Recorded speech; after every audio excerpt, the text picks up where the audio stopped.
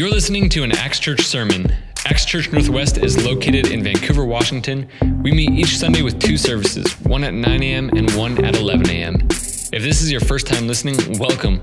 We hope you enjoy. Want to know more about us? You can check us out online at www.actscamus.org. Okay, here's the sermon. We hope God blesses you through it. As the famous and thoughtful philosopher Peggy Hill from the show King of the Hill once said, I am not a professional psychologist, but I am an amateur psychologist. Many of us are amateur psychologists. We think we have this ability to know the intentions of the hearts of other people. Someone steps on our foot, let's say, and we assume that they did that on purpose to hurt us because they're big jerks. Or you send someone a text message and you didn't immediately get a text back, or 5 minutes later get a text back and you're like, oh, this person's the worst. They should be sitting there waiting to answer my text messages, right? They're probably just a big jerk. We assume these things about them. I actually advise people when they send text messages or when they send emails that they need to be very, very careful what they put in that email or the words that they use, because it will often be read in the worst possible way that it could be read, right? If there's any possible way to take it negatively, people tend to take it negatively. You know, texting, hey buddy, you want to meet up for some Mexican food? Salsa dancing girl, sombrero emoji, yummy emoji, whatever people send, I don't know, all this stuff. And the person's like, I can't believe he sent me that text. I'm like, why? Like 5 years ago, one time I sort of maybe mentioned a little bit that I didn't like Mexican food. So he's just trolling me and he hates me, and that's why he's saying let's go to Mexican food. I know that sounds crazy, but there was one, not exactly this one, but there was another one. I've changed it to protect the innocent. That was exactly like this. As somebody was saying this to me, I'm like, I think the guy just wants to go to Mexican food with you. I think he's actually being nice. But we have this tendency to assume negative things about people, which is assume that everybody else is a turdy head. Okay? And I apologize for the language, but my mom's not here this week, and so I can get a little saltier than normally. There you go. All right. When we feel ignored or rejected, when we feel disrespected, we tend to assume that people intended to hurt us, intended to disrespect us, intended to reject us. And when we hear negative things about other people, we tend to believe the worst about them. You hear something in the news about somebody, or somebody tells you about something that's going on with some friend of yours or whatever, we tend to assume the worst possible thing. They intended to do whatever this was because they're big jerks and they're whatever. And that's just the nature of the way that we deal with that kind of thing. The fact is, we judge the hearts of other people. Many of us do it all the time. But this is what the Bible says about judging the heart. Jeremiah 17:9-10, it says, the heart is deceitful above all things and desperately wicked. Who can know it? I, the Lord, search the heart. So who can know it? One person. I, the Lord, search the heart. I test the mind, even to give every man according to his ways, according to the fruit of his doings. God is very clear about something. We do not know what is in the hearts of other people. We do not know what is in the minds of other people. God does know. God knows every heart and every mind, but we do not. So why are we so busy so often judging the hearts of other people? I think it's probably because it makes us feel better about ourselves. I think that's why we do it. The world tends to play what's called a zero-sum game. Some of you know what a zero-sum game is. It's pretty simple. Like, let's take football, for example. There's two teams playing. One of them's going to win and the other's going to lose, right? If this one wins, then this one lost. If this one wins, then this one lost. It's a zero-sum. They can't both win, no matter how much parents of millennials want all the teams to win. Does not work like that. That is not the fault of the millennials, by the way. That's on us for making things that way. It's a zero-sum. People play a zero-sum game. So people in the world treat each other like that about their value, right? I'm not handsome enough unless I'm more handsome than that guy. I'm not successful enough unless I'm more successful than that woman. right? It's a game. We stack up. How do we stack up? We use that kind of word, right? Which suggests that there's a hierarchy of values somehow. We're on some kind of a ladder, and it's a zero-sum ladder. If I'm on this rung, you can't be on this rung. You have to be on that rung. And so we tend to play this game. Go to any high school or junior high, and you'll see it probably at its very worst. But I'll tell you what, you can see it pretty bad in just about every office place. You can see it pretty bad in any worldly collection of people where there's this game, there's backbiting, right? There's talking about people, putting each other down, like, oh, did you hear about Johnson? He did such and such. Like, oh, he's a real blah, blah, blah. That's just the way that people are. And we do it because if Johnson is here, then we see ourselves as here. And so we got to push Johnson here so we can be here. Just the nature of how we do business sometimes. People judge others. They judge the hearts of other people. They think the worst of others. This is the way of the world. This is the world and its culture, and it's upside down. It's upside down. Judgment of the hearts of others is God's business. It's none ya. It's not your business. It's God's business. You don't judge hearts. God judges hearts. When we do judge hearts, we are acting like we think we can take God's place. We are acting like we can be in charge of things that we are not in charge of. And until some of you can start making trees grow or creating universes, you probably shouldn't start trying to take God's place in other places because you wouldn't be a very good God.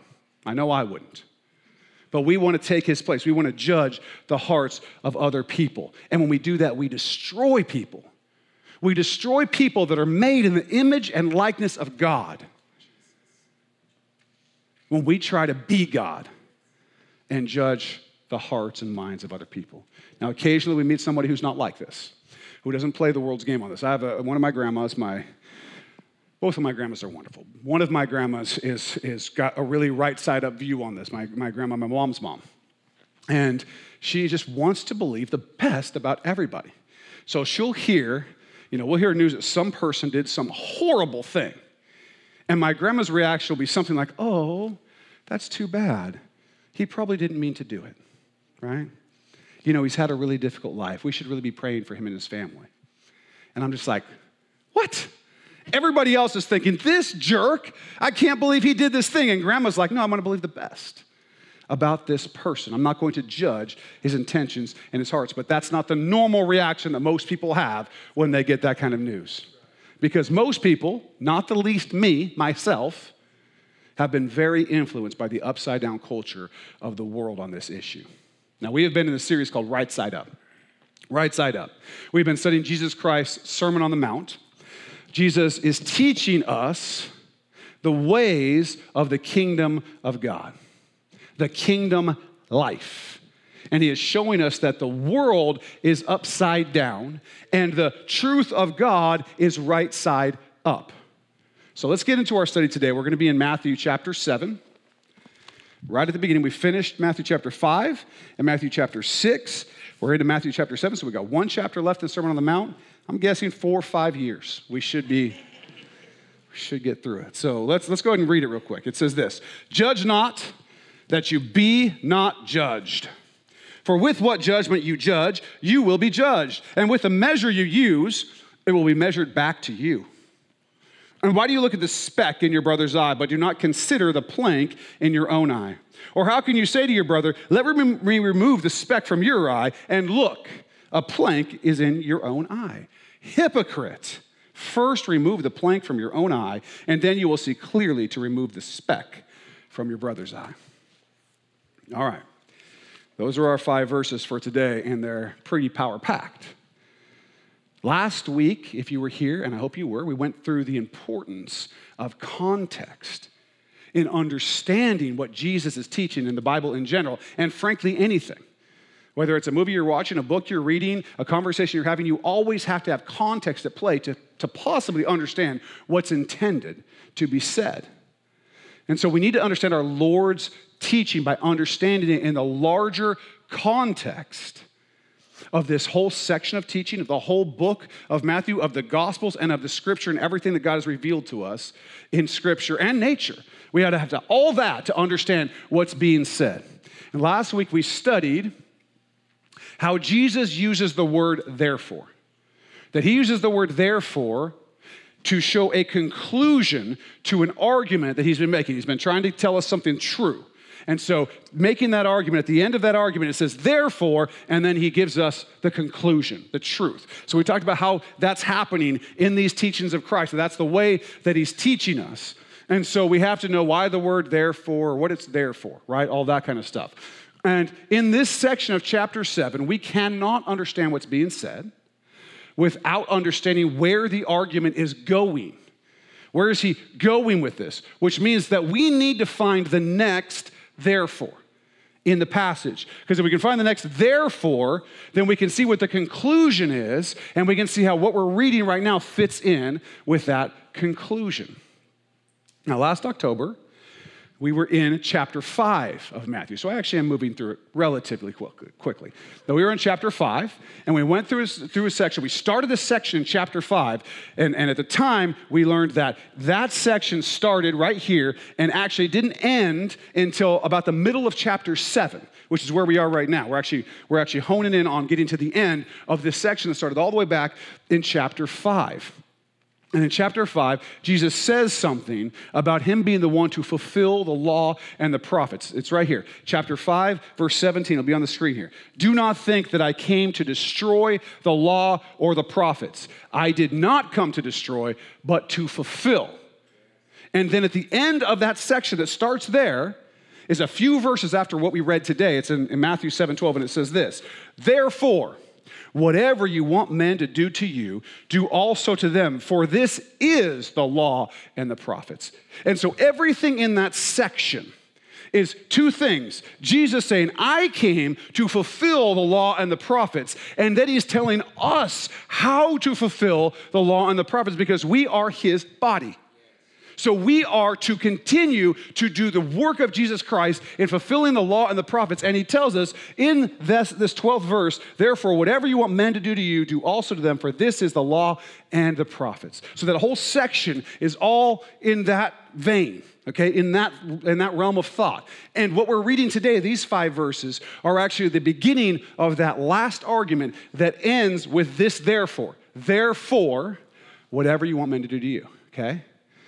So we've had a bunch of arguments within arguments within arguments. This last one goes to the last part that connects all the way back to this first part. See, God is really intelligent.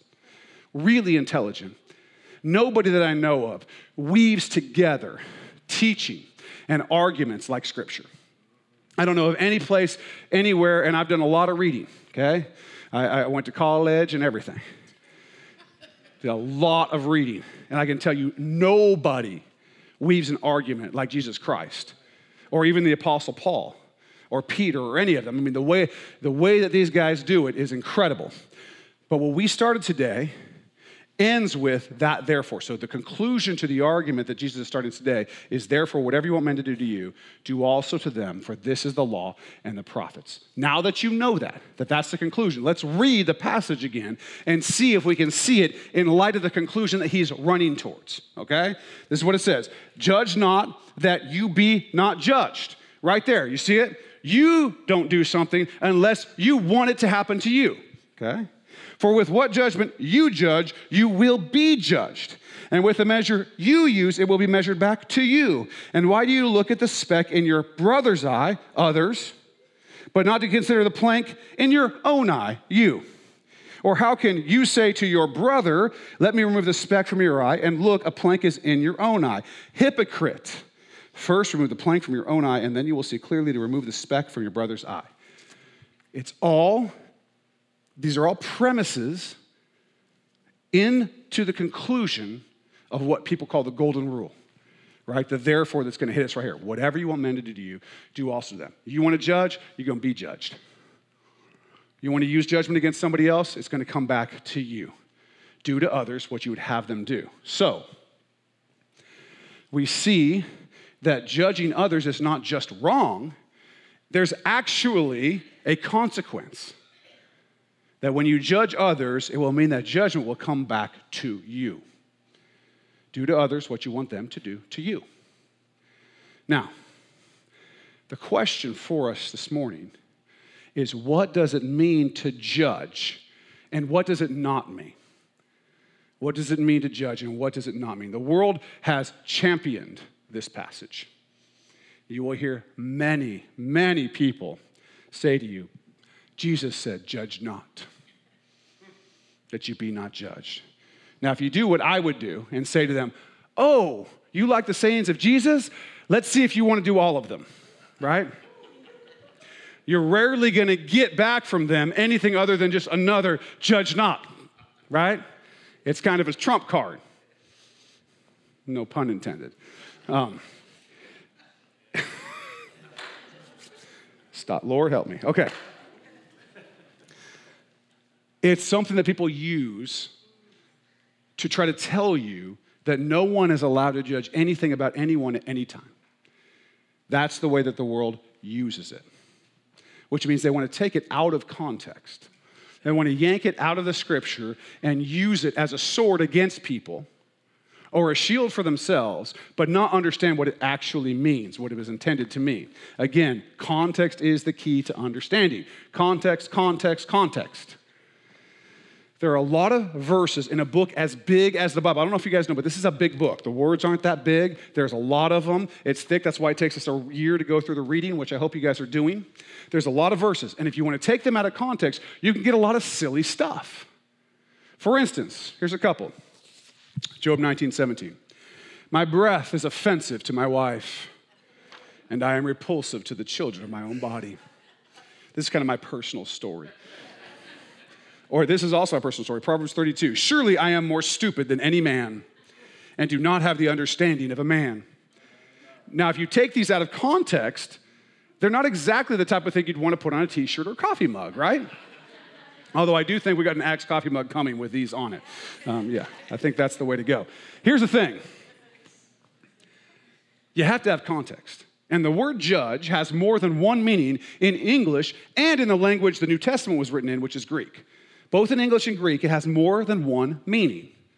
Okay, I can talk about a judge in a courtroom, the guy with the black dress, little hammer, that guy. Okay, I can talk about using good judgment to pick your next job, or to pick a stock, or to pick a spouse, right? That's using good judgment. Some of you better judgment than others, I would say. Most of the men in here had really good judgment. The women with their spouses, not as good a judgment, from what I can tell. Or you can judge whether something's actually evil or good, right? You can make a judgment about something being evil or good. Or you can judge guilt or innocence, like a jury might do. Or you can judge to condemn. Judgment can be used as condemnation. All of these are possibilities. All of them are possibilities because the word has those meanings. Some people in the world want to use judge not lest you be judged as essentially synonymous or the same as you do you. I'm okay, you're okay, right? Nobody is allowed to judge anybody for anything. That's what they're trying to say. Now, that is a possible interpretation. It's possible because the word judge can be used that way. The word judge can be used that way. But we need to see if it will hold up in context by looking at the context of the passage, of the whole teaching, of the book, of the Gospels, and of everything that's been revealed to us in Scripture, okay, and nature. And we got to see whether that holds up. If Jesus had meant that you were commanded not to use any kind of judgment at all, or at least any kind of judgment at all with people, then that should bear itself out in the text. That should bear itself out in his teachings and the teachings of those who he taught, right, in the rest of the Bible. Now, the word in Greek that's used for judge here is the word krino. That's how I say it. Go ahead and say it. Krino. Yes, that's wonderful. Can you roll your R's? It's amazing. It's just fun, okay? That's the word for judge. Now, here's the problem with taking that word and saying that what Jesus meant by it was that you can never judge anyone for anything at any time. Here's the problem. He uses the word more than once in his teachings. One of the times he uses it in John 7:24, and this is what he says. Do not judge, krino, according to appearance, but judge, krino, with righteous judgment. He actually tells us that we are to judge people with righteous judgment. So we've got a problem here. At one point, Jesus is telling us not to judge, and the other point, he's telling us to judge. So we're jacked up unless he's using it in context in different ways, like we would use the word, which he is, because he's really smart, like I said. It's not a discrepancy in the scripture. The word has more than one meaning. This means this. There is a kind of judgment we are supposed to be doing and a kind of judgment we are not supposed to be doing. I'd say it's pretty important that we know which is which. Pretty important. In the context of this passage, just 10 verses later in chapter 7 of Matthew, we see Jesus talking about false prophets, right? People who come to you, wolves in sheep's clothing, that type of thing. And he says, you will know them by their fruits. Now, fruits are actions, right? What they do and what the consequences of those actions are. How are we to do anything about that scripture unless we are judging the fruits that we see to know whether someone is a false prophet or not? We have to be able to judge the fruits. It's the way it works. It's the way it works. So he cannot be saying, do not judge anyone about anything ever. It's impossible. He cannot be saying that. Some judgment is necessary. Some judgment is necessary. We are called to judge righteously the behavior of others. We are not called to judge the hearts of others. We are not called to condemn others. Okay? We are not the judges of motives and minds or the judges for condemnation for two reasons. Okay? I'm going to give you these two reasons why. Here's reason number one. We do not have the ability. We don't have the capacity. We're not able to judge minds because we're not able to see into hearts and minds. Right? If you think you are seeing into hearts and minds, you're wrong. God has reserved that to himself. We read that earlier from Jeremiah. He is the judge of the heart. He is the judge of the mind. We don't see into the hearts of others. Whether we would say they're doing something good or whether we would say their motives are bad, doesn't matter. You don't know. Only God knows, as we've already studied. We saw in chapter 5 of Matthew, as we were studying, that murder and adultery are in the heart. If you read the rest of Scripture, you'll see that all kinds of sins are said to be from the heart, in the heart. That means God knows them. That means if you, as he says, lust after a woman, you are committing adultery with her in your heart. Who knows about that? Not me, not you. I could never see it. I don't know what's going on in your heart. Who sees it? God sees it. We can see if you go out and actually commit adultery and we catch you in the physical act. We cannot see whether or not your heart has evil desires in it. That's something that only God can see and only God can judge. Only God can judge that. Second, number two, we have not been given jurisdiction to condemn people. We just haven't been given that jurisdiction. This is a big one. God is the judge. God is the one who will separate those who are his from those who are not his and who are in persistent rebellion to him. He will make that judgment. He will make that condemnation. It is not for us to make. You are not authorized. You ever bought something online and you have something come back and it says, this card is not authorized? Happens to me every time I steal Hunter's card. Every time.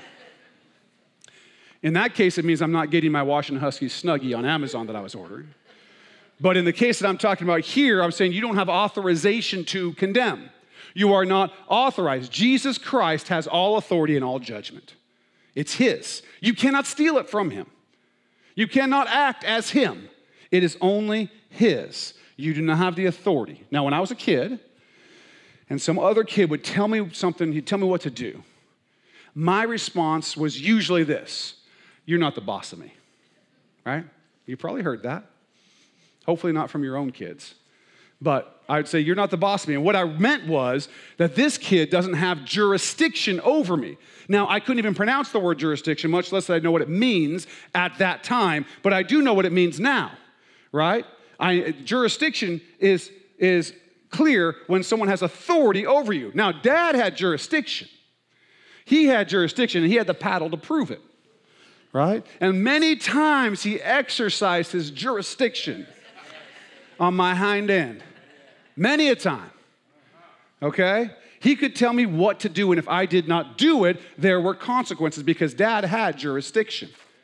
Only Jesus Christ has authority to condemn. Only He has jurisdiction. If you are out there condemning people, or you are out there judging the hearts and minds of other people, you are acting outside of your jurisdiction. And in that case, they could say, you're not the boss of me. There are those people in those moments where that would be appropriate. What does jurisdiction mean? It's two Latin words, okay?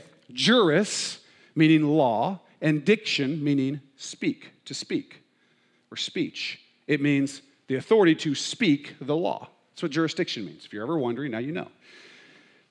It means that you have the authority to speak the law. Each one of us, every person in this room, lives in a number of overlapping jurisdictions, okay? You and your spouse, you have jurisdiction over your marriage. You guys get to hold each other accountable to things that you have vowed to God that you will do for one another. You get to hold accountable to the things, the purpose and the calling of your marriage, things like that. You have jurisdiction in that sphere, okay? The boss at work has jurisdiction over your work. You either do what the boss says in her jurisdiction, or you don't have a job, right? Because the boss has jurisdiction. The state and federal governments have jurisdiction over certain things we do, okay? You can't go out and steal stuff, rob the store or whatever, or the state is going to exercise its jurisdiction and speak the law and enforce it. You're going to end up in jail. The state has certain jurisdiction. Jesus in this passage is clearly defining the limits of our jurisdiction. He's defining the limits of our jurisdiction. You are not to judge the heart or to condemn people. You are not to judge the heart or to condemn people. You cannot judge what's in someone's heart or mind. You cannot say whether someone belongs to God or not. These things are outside of your jurisdiction. And you don't want people doing that to you, so you ought not to do it to them. That's the conclusion we're going to get to. Now, let me be clear about something. There are some things that Scripture is very clear about. Couldn't be more clear about. If a person believes on the Lord Jesus Christ, okay, if they believe that, if they confess with their mouth that Jesus is Lord, meaning Jesus has jurisdiction over them and they submit to Him and obey Him, if they do that and they believe in their heart that God raised Jesus from the dead, they will be saved.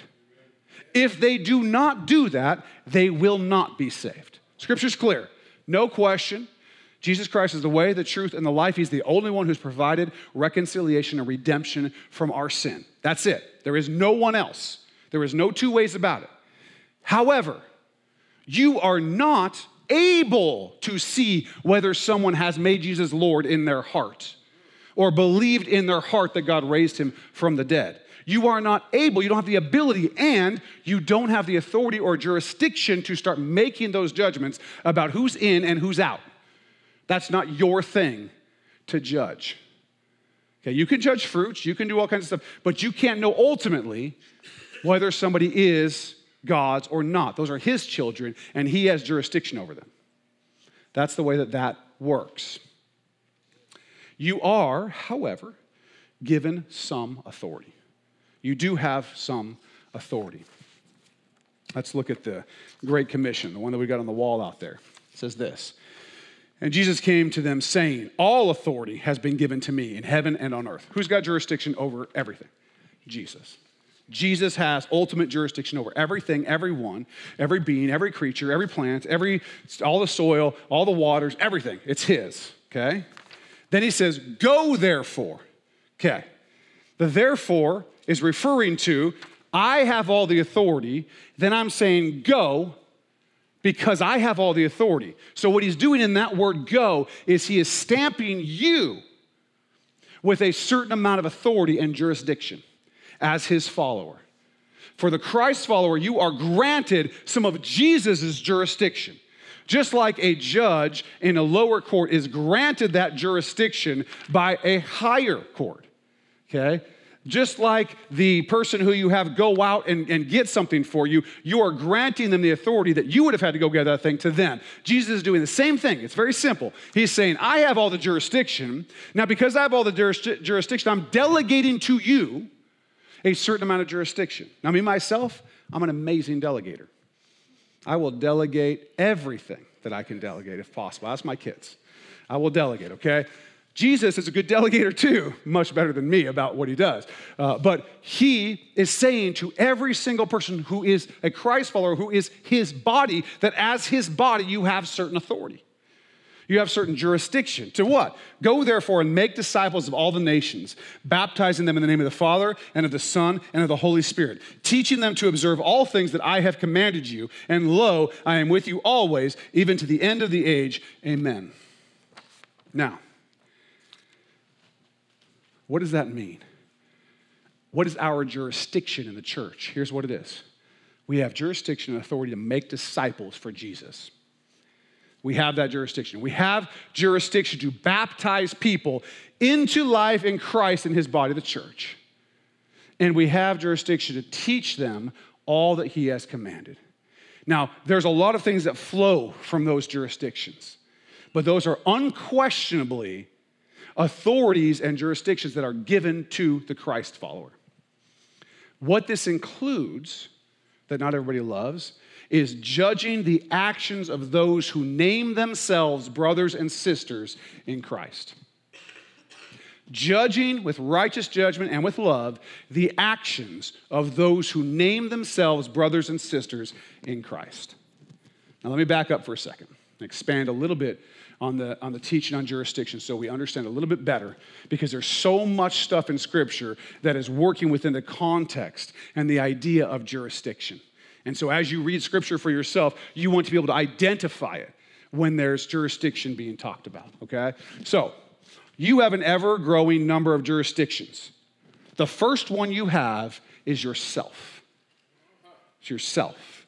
You have the authority to submit yourself to the jurisdiction of God, to submit yourself to the jurisdiction and the commands of your Lord and Savior, Jesus Christ. You must do this, or all your other jurisdictions are going to be a mess. If you don't have that first jurisdiction taken care of, that God has given you a mind, body, soul, spirit, and you have the ability to sow to the Spirit, to submit yourself to God, and to let him be in control and in charge. That's your first duty and your first jurisdiction. Make sure you are following all the commands of Jesus. This is what goes to the whole plank in the eye and the sliver or the speck.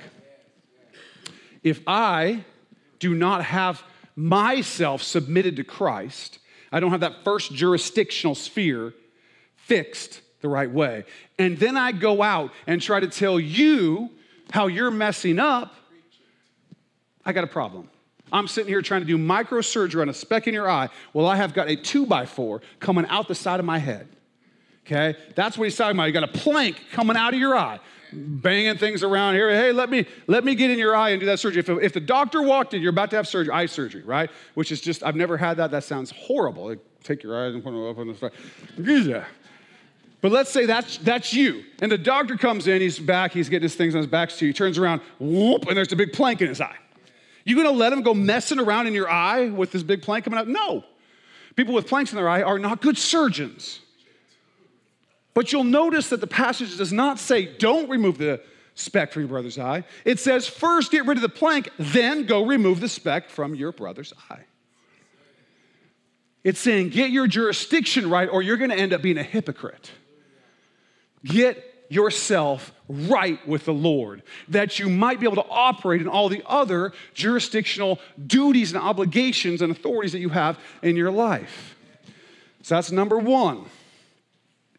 Got to remove that plank. Got to get yourself submitted to God. Does that mean that you never sin? No.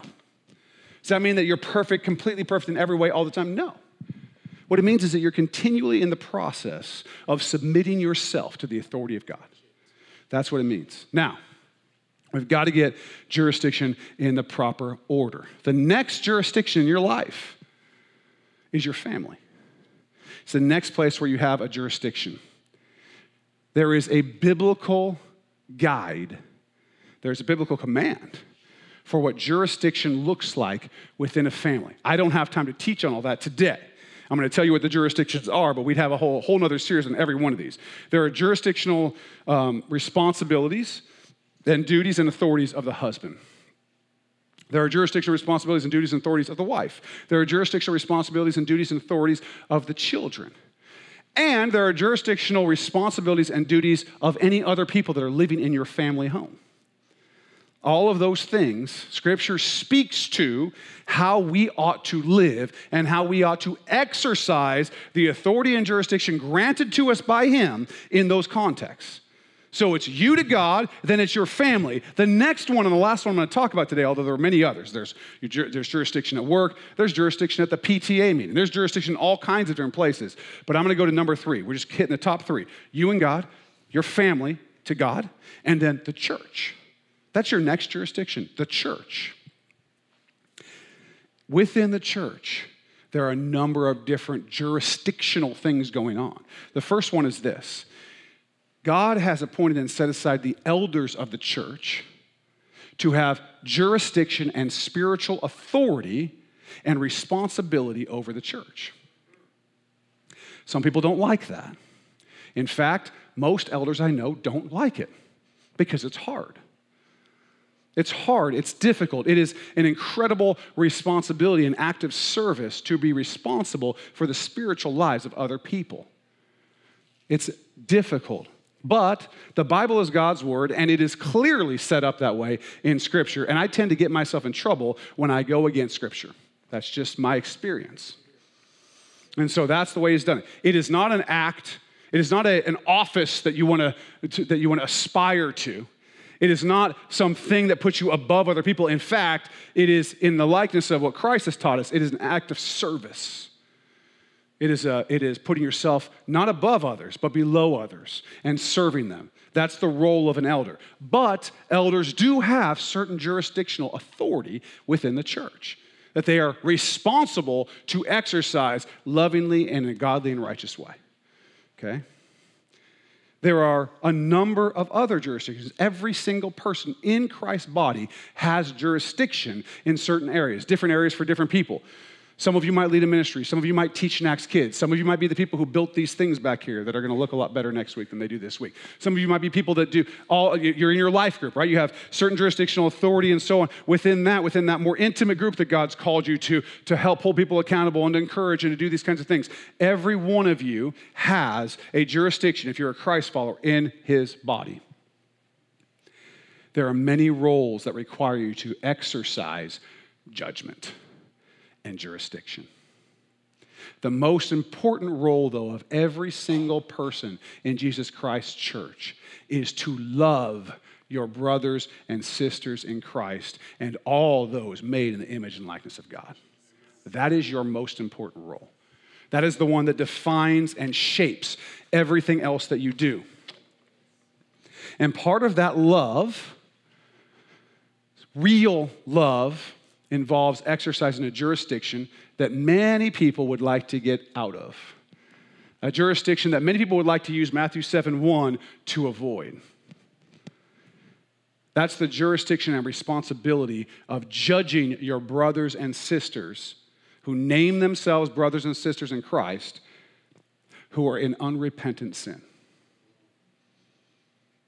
That is in your jurisdiction, in your authority, and an obligation. Usually we're talking about a lifestyle sin, okay? Many times in Scripture, it'll be something like a sexual sin, a lifestyle where you're having sexual relationships outside of a marriage between one man and one woman for life. And you're just living that way, right? That's one way. Another way might be honesty sins, like you steal from work all the time, okay? Or you cheat on your taxes all the time, or you gossip all the time. Sometimes it's a persistent addiction, like drunkenness or drug use. Sometimes it's overeating or laziness. All of these things can become lifestyle sins when we're unrepentant about them. And we're not seeking the help of the Lord to repent, to forgive, and to help us transform from them. When we just decide to do them and they become part of our lifestyle, they become unrepentant.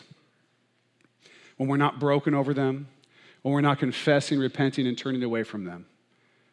In those situations, we are called to judge a brother or a sister who is in unrepentant sin. We're to go to them in love, in humility, and call them to repentance. Exhort them, encourage them to repentance.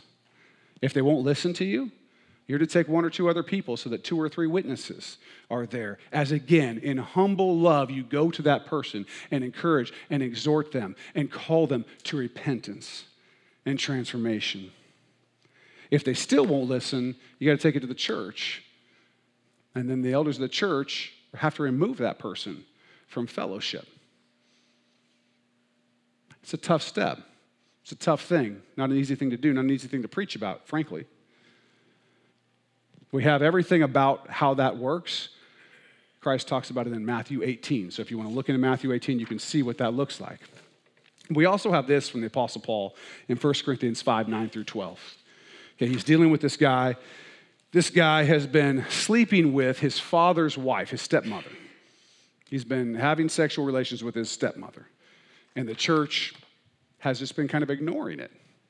They're like, okay, that's going on, but I don't want to say anything. Do you want to say anything? I don't want to say anything. Judge not, right? And so no one said anything. So this is what Paul says. I wrote to you in my epistle, that's a letter, epistle, not to keep company with sexually immoral people. Yet I certainly did not mean with the sexually immoral people of this world, or with the covetous or extortioners or idolaters, since then you would need to go out of the world. But now I have written to you not to keep company with anyone named a brother who is sexually immoral or covetous or an idolater or a reviler or a drunkard or an extortioner, not even to eat with such a person. For what have I to do with judging those also who are outside? Do you not judge those who are inside? Paul is teaching a very clear jurisdictional distinction, okay? The limits of our jurisdiction as a church. We are not to judge those outside the church, okay? And there's reasons for that, okay? First of all, their sin is a symptom of a problem. The problem is they're not in Christ. That's the first part of your authority, to go and make disciples, that the Holy Spirit might draw them and transform them. So we are not to go judging people outside the church. You're not supposed to go to your neighbor's house, look in the window, oh, that's what you're watching on Netflix? Judge, judge, judge. Who else is sinning around here? Who's sinning, right? And judge you. That is not your job. It is not your jurisdiction. Paul's clear. If you were to do that, if you had to separate yourself from everybody who was in persistent, unrepentant sin that was outside of the church in the world, as he says, you would literally have to go to some island somewhere or take a rocket ship to Mars or I guess wrap yourself in bubble wrap and not ever talk to anybody or be around anybody. Because the world is full of unrepentant sinners. But the church ought not to be. The church ought not to be. And so he's saying, well, we don't judge those outside the church. You better believe we judge those inside the church who are in unrepentant sin. He's upset with these people in Corinth because they have not exercised the judgment that shows love that a brother and sister in Christ should have for one another. Inside the church, we are to judge the unrepentant sinner and remove them from communion with the church until they repent. Now, when they repent, oh, they're back. Open arms, full grace. Every one of us has sinned and fallen short of the glory of God. Every one of us. Every one of us has desperately needed the grace of Jesus Christ. And they get it. When they repent and they come back home, they're home. We forget it. We don't think about it anymore. We bring them back in and we love them, whether that's one person going to them and they repent, whether that's 2 or 3 witnesses going to them and repent, or whether they've been removed from the church and they come back and repent. They are brought back in with open and loving arms because that's who we are, full of grace. But we are not to allow it to go on without judgment. We cannot ignore our responsibilities in our jurisdiction. Let me tell you why. When a father does not exercise the jurisdiction that he has within his family, he's not there. He doesn't exercise the jurisdiction, the obligations, the responsibilities of being a father. His children suffer. It's called a broken home for a reason. It's broken because someone is not fulfilling their jurisdictional role and it will have an effect. Now, can Christ heal and restore anything, a broken home or not? Of course he can. But that doesn't mean it's not broken. That does not mean it's not broken. If your boss at work was to not fulfill her jurisdiction, okay?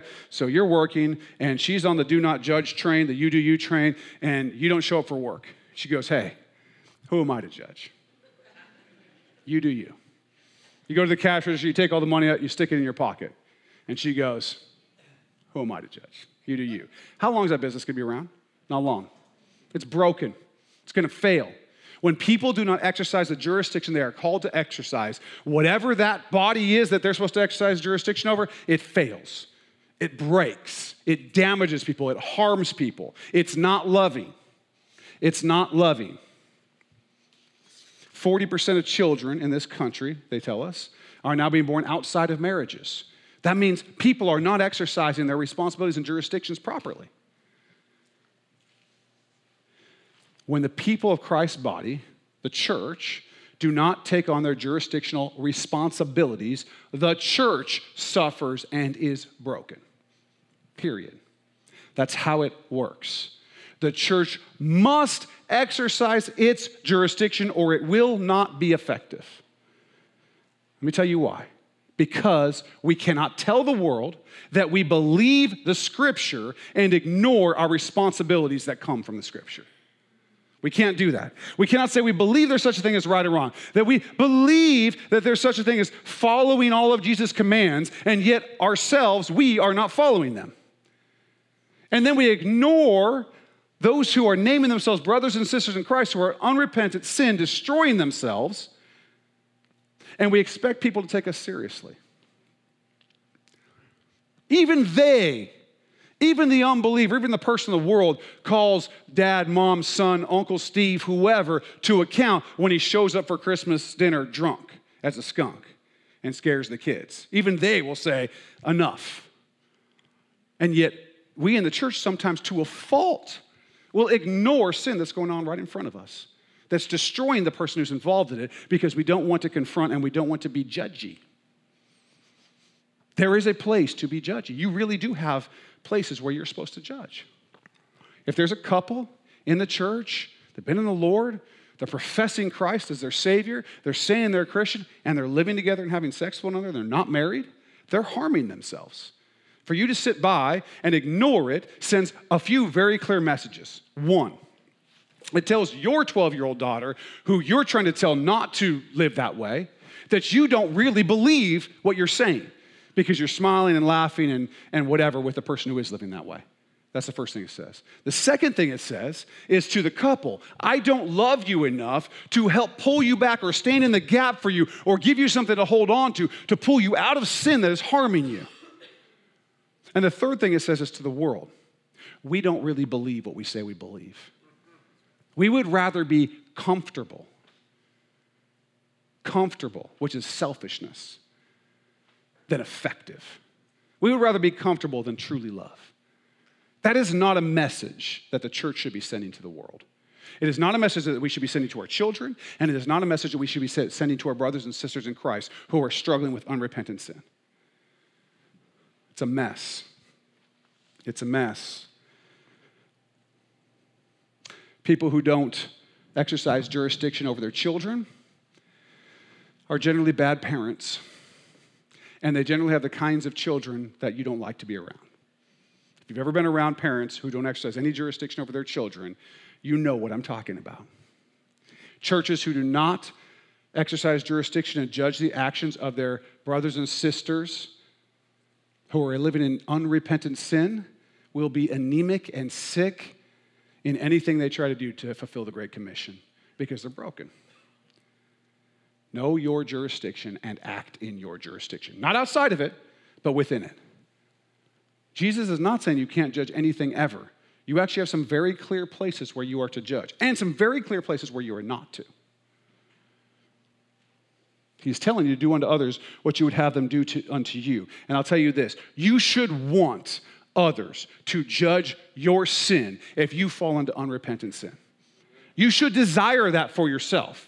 If I start to fall into an unrepentant, sinful life, and none of you come to me and say, David, I love you.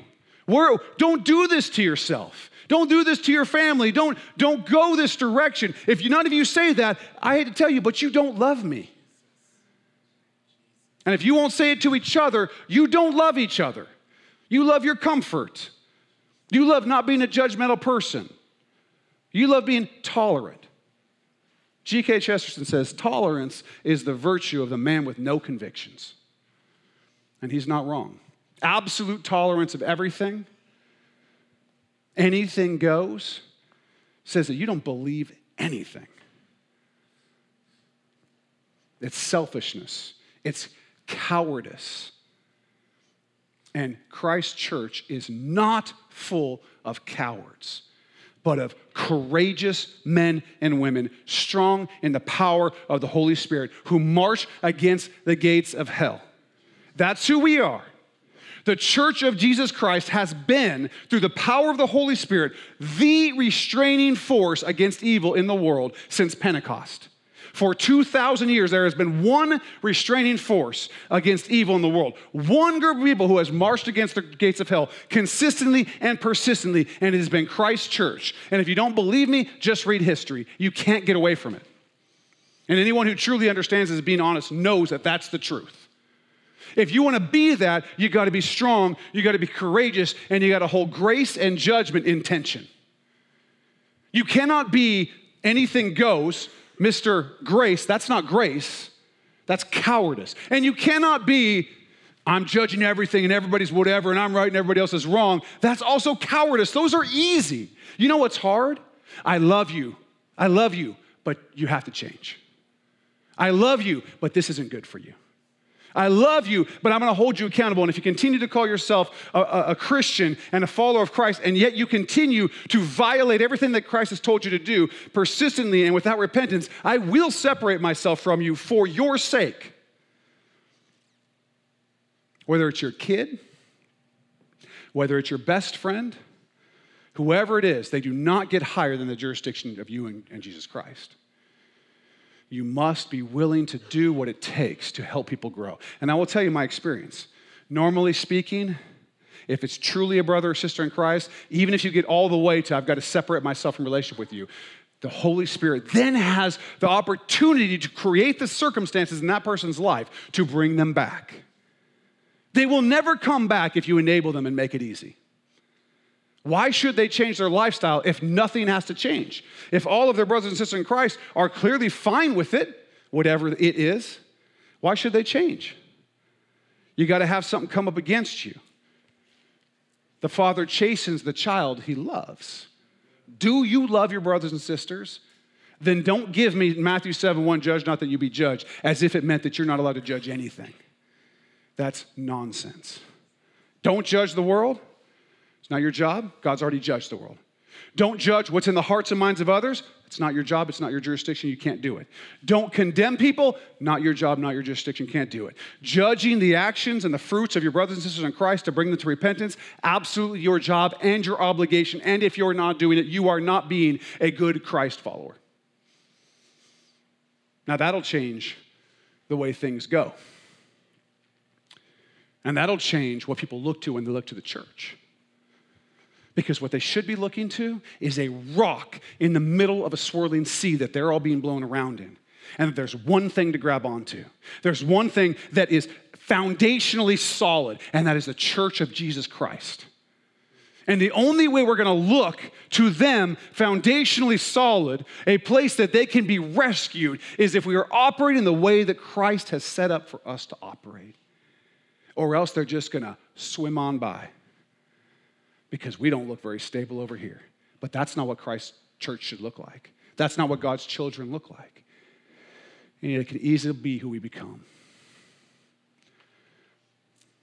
Let's make sure that we are doing what God has called us to do. That we continue to cry out to an upside down and dying world that there is good news. That Jesus Christ has died and risen again, and that people can be saved and experience the power of his resurrection and transformation in their lives. And the way that we do that is by being solid, us to God, us to our families, us to the church. And then people will listen. People will be drawn to that because it's something solid in the most murky world that I've ever heard of at any time in history. Everything is going, and there's only going to be one rock that's still standing, and that's Jesus Christ and his church. Recognize your responsibility in that. Thanks for listening to that Acts Church sermon. We hope God spoke to you through it. We would like to invite you to join us in person on Sunday mornings at 9 a.m. or 11 a.m. for our Sunday service. If you enjoyed this sermon, have questions for us, or simply want to connect with Acts Church more, find us on Facebook under Acts Church Northwest. Send us an email or message, or leave us a rating or recommendation. We appreciate all of you and hope to hear from you.